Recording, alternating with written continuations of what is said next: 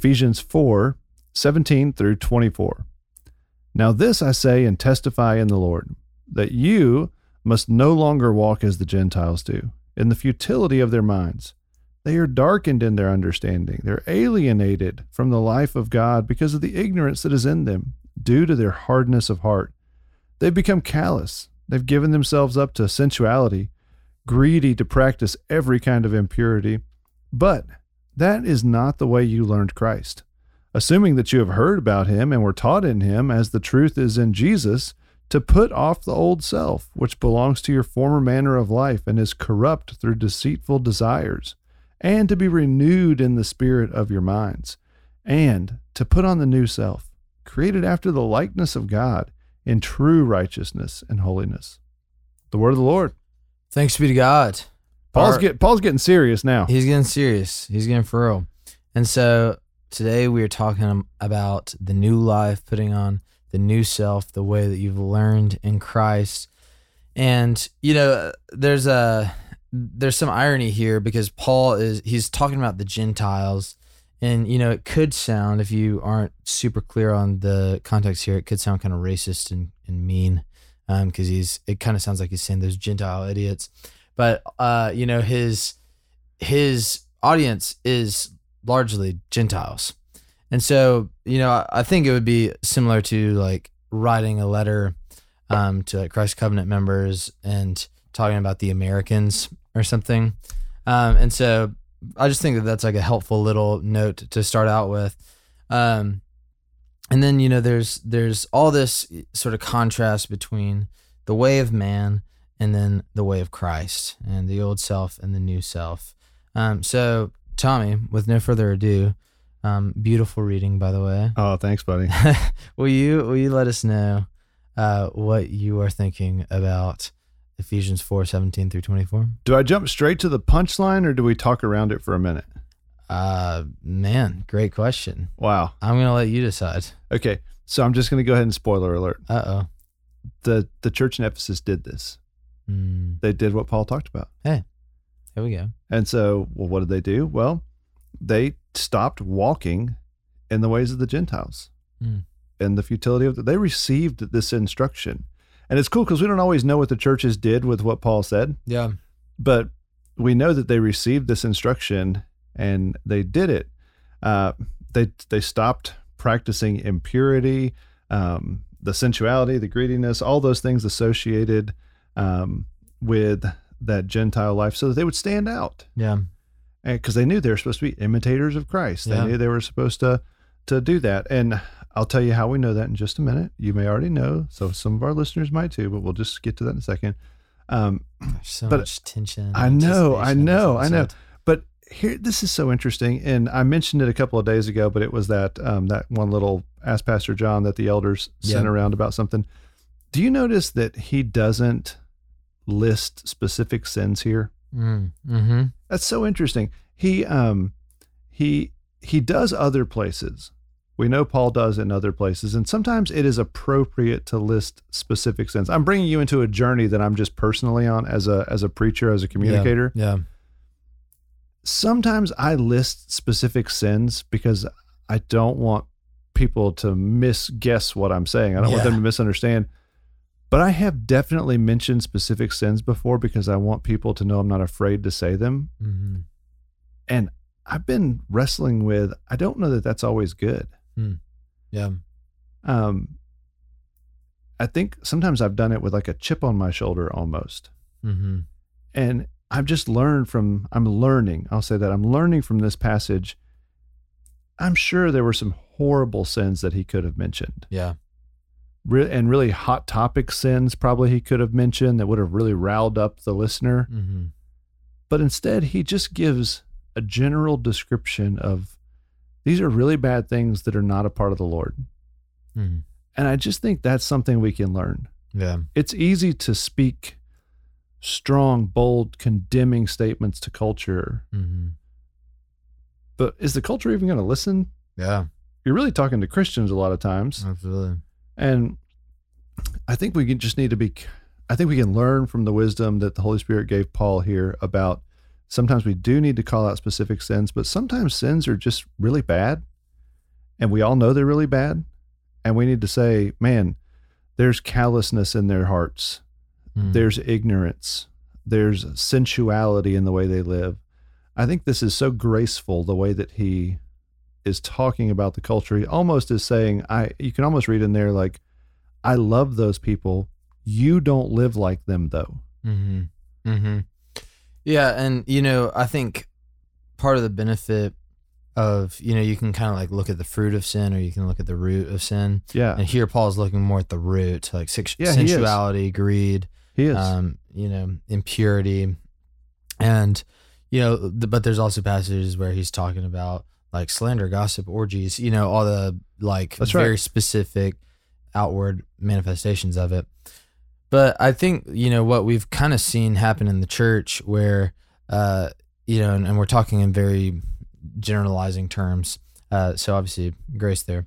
But I think many of us grew up in contexts where sins were talked about very list-like, very particular. But what can happen when we're more aware of the specific outward manifestations of sin and not really the root of it is that the lists get slightly curated, I just read a list today. This is so interesting. I just read a list today. A guy said, hey, look at this document. I'm not sure if I should sign it. So I was looking at the document, and the document had alcohol, tobacco, and pornography. Those three, the only three, those three were listed. It's the ATP, not the ATF, but the ATP, alcohol, tobacco, and pornography. Yeah. All equally exactly the same. Wow. Epic. That which illustrates your point. That is what we do. We curate it exactly how we want it. And a lot of times, I mean, that would be like a legalistic list. But like even sometimes the list, like, it's not wrong. But I think what has happened is a lot of the times we can become really hyper vigilant towards like gay pride or something that's like we're just like chomping at the bit on. But then churches are being torn apart by gossip and slander. That's exactly right. And so like, I think what's important here is we're not shying away from anything, but it's actually a heck of a lot more bold to look at, the root of, sensuality, which, basically the elevation and idolatry of things we can touch, taste, feel, greed, every kind of impurity. This is not the way that you learned in Christ. That's right. And, I really do. I'm glad that you made that point because, Paul, he will get specific and that is important, but, we have to judge ourselves not by, and I think here's another thing is when we think about sin through lists is we're kind of knocking apples off the tree in our own personal sanctification. That's right. And so it's like, well, I quit watching porn. I don't drink too much. I'm not this kind of person or that kind of person. And so like, I'm good. Yep. But really like greed is alive and well in our hearts. And it's just in these more hidden forms that we're not perceiving because it's not on our lists that we're carrying. That's exactly right. And so we, it's a whole new level of sensitivity to the Spirit and aspiring, as Paul says in yesterday's reading, or is that today's reading? Aspiring to the stature of Christ. Yes. And so, I just think that there's a very high calling that we're called to here. Okay. Let's finish the conclusion.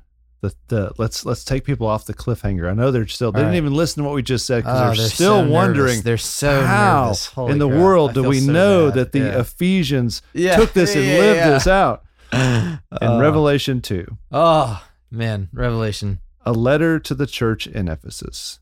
To the angel of the church in Ephesus write, the words of him who holds the 7 stars in his right hand, who walks among the 7 golden lampstands. This is Jesus speaking to the church. He says, I know your works, your toil, your patient endurance, how you cannot bear with those who are evil, but have tested those who call themselves apostles and are not, and found them to be false. I know you are enduring patiently and bearing up for my name's sake, and you have not grown weary. And here's the famous line, but I have this against you. You have abandoned the love that you had at first. Remember, therefore, from where you have fallen, repent, do the works you did at first. And if not, I will come to you and I will remove your lampstand from its place unless you repent. You know, when you hear that passage and you see Paul's warning, they clearly did this, right? They abandoned the ways of the Gentiles and they began to walk very purely towards the Lord. How do you think in that they lost their love for God, though? I think that's a question that we have to say, well, how did they lose their love? Because they did it. They did what Paul said here. Yeah.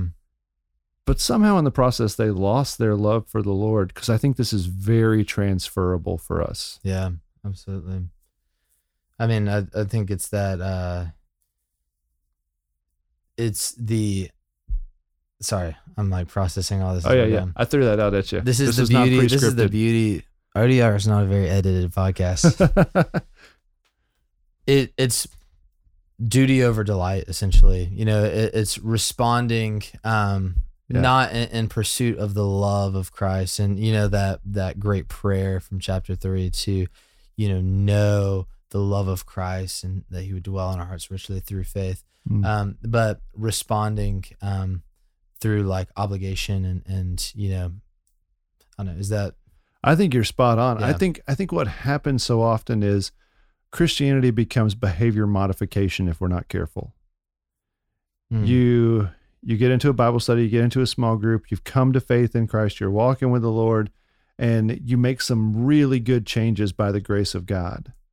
And it brings you closer to the Lord, and some more changes happen by the grace of God. You become more and more Christ-like. But if you're not careful, you'll go back to some of those old ways of saying, I am going to become more disciplined. I'm going to become a better and better Christian. Then I start to look down on some other people who aren't quite as good of a Christian as me, well-behaved, as disciplined.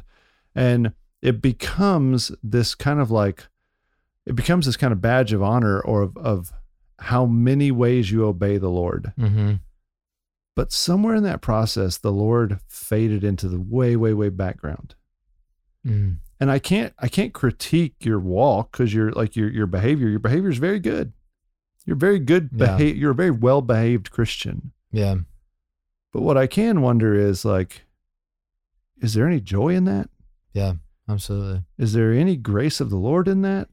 Because if not, there's really no like reflecting Christ. You're now just reflecting your discipline and your ability. And so I think we just have to be really careful that we say, hey, I want to adjust my life as a response to say, thank you, Jesus. Amen.